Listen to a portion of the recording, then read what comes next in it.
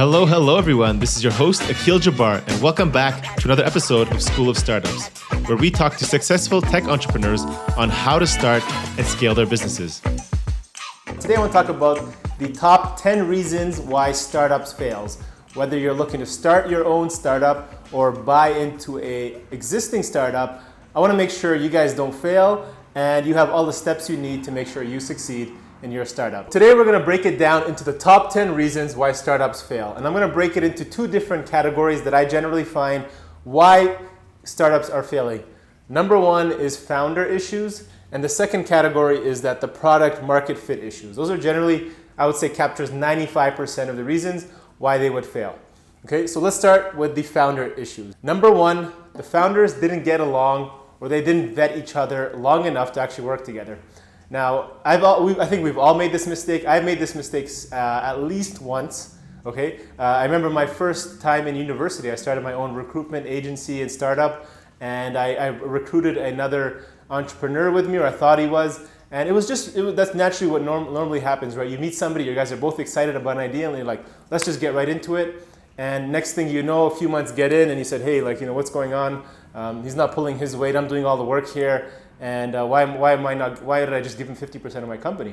Guys, when you partner with somebody, what I recommend is work with them slowly, get to know them, their values, their work ethic, all these type of traits, because you're going to be working with this person for the next 5, 6, maybe even 10 years. So look at it like a marriage, right? So make sure you vet them, make sure you get along, and you feel comfortable to be working with them for the next 5 to 10 years.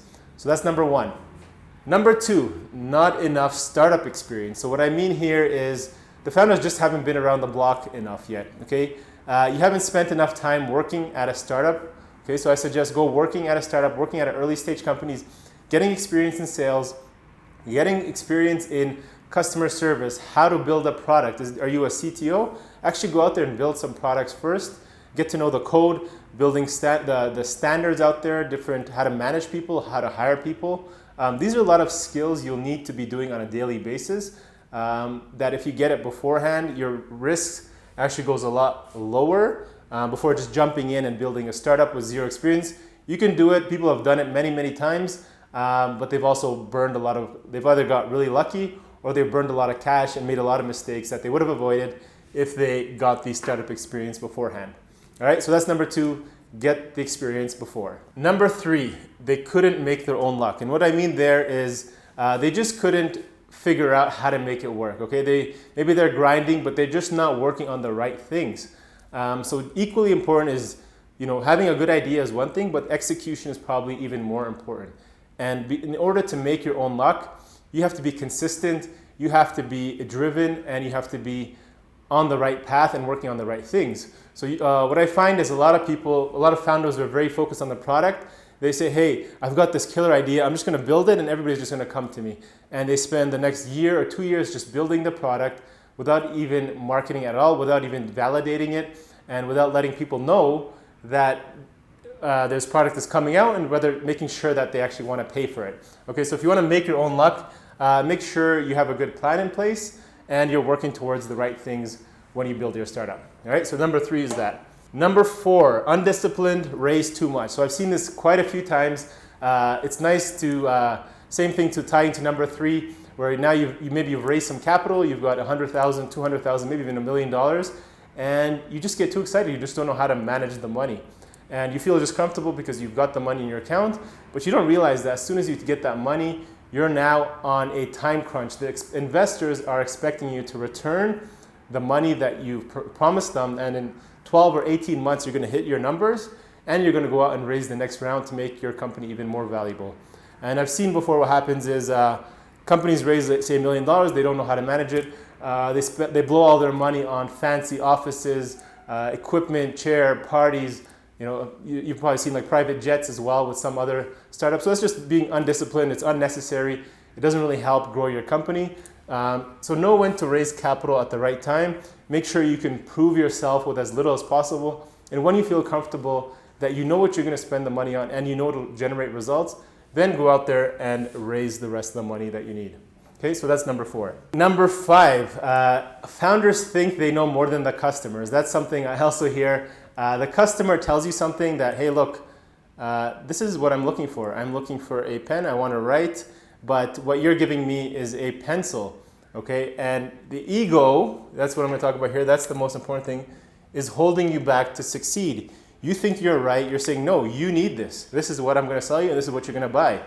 But the customer, you're not listening, and you think you just have to go find the next person. And maybe you will find some sucker who will buy it for you at that moment, but it's not a sustainable business because the actual market demand is actually for the other product, which you didn't decide to pivot and move towards what the customer wants. So be flexible, okay? Be open-minded, and even though you start off with one idea, be flexible to pivot and change your business model as quickly as possible if your market is asking for something else. Okay, don't let your ego get in the way because that's not going to help anybody and will lead you to fail. All right? So that's number 5. Next issue we find is product market fit. Starting with number 6, tech is too hard to build. Okay, it was just too hard. So you're thinking, oh, we need to add AI in this. We need to add machine learning. We need to add blockchain onto this. We need to have 100 different features. But what happens is you just overcomplicate the solution. And maybe the solution is just that simple platform you initially built. So I always suggest start with building an MVP, very, very simple, minimum viable product.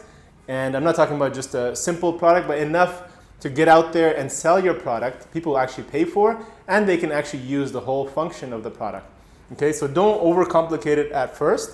You can always add those on top in the future, and only if your market is asking for it. Okay, don't overcomplicate it. You're just going to waste time, and by the time you get out there and launch, it's probably already too late, and you've lost your chance. Number 7, you built a nice to have, not a need to have. So I find this a lot as well. So this is tied to your ego. Or just thinking, your idea is going to be great.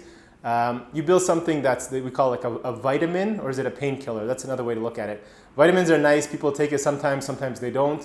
But when you're in pain, when you really have a pain in your head, you have a headache that's throbbing, you want that painkiller, you want that Tylenol right away to solve your solution, and that's what you're going to go out and pay for. So make sure the product you're building is actually needed by your customers, and speak to them, interview them, research it, talk to them specifically and say, hey, I just want to jump on, ask you a couple of questions. If I built this product, is this a problem you're actually having right now? How much time is it wasting for you? How much money does it cost you at the moment? Okay, and if I was to build a solution, does this cost justify replacing your existing solution?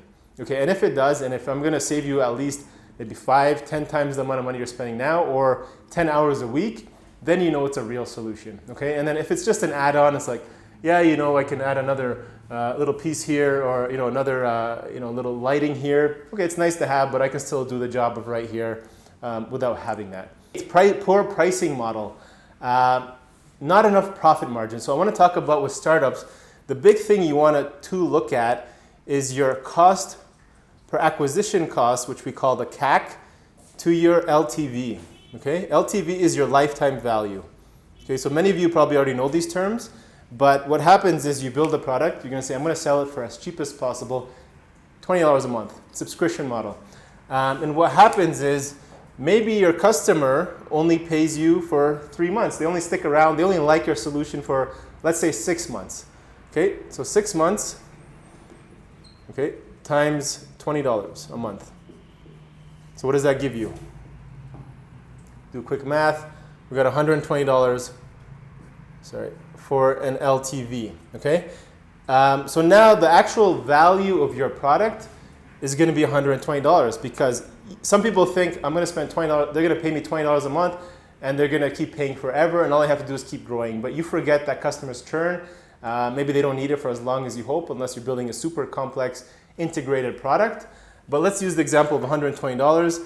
The cost per acquisition, maybe you run some Facebook ads, or you have a sales member, an account executive who's going out and selling the product, and you're paying him $200 per new sale. So you pay him $200, say, hey, you go out, I'm going to pay $200, give me 10, maybe 20 new sales a month, and then after you're going to get, in 6 months, you're going to realize you actually lost $8,000. Okay, so you priced it wrong. So maybe you need to increase this to actually say $50, right? So now your LTV is up to $300.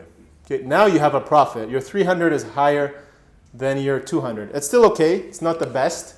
You're only making now, what, a 1.5 times your return. So that's what we call the LTV to CAC ratio.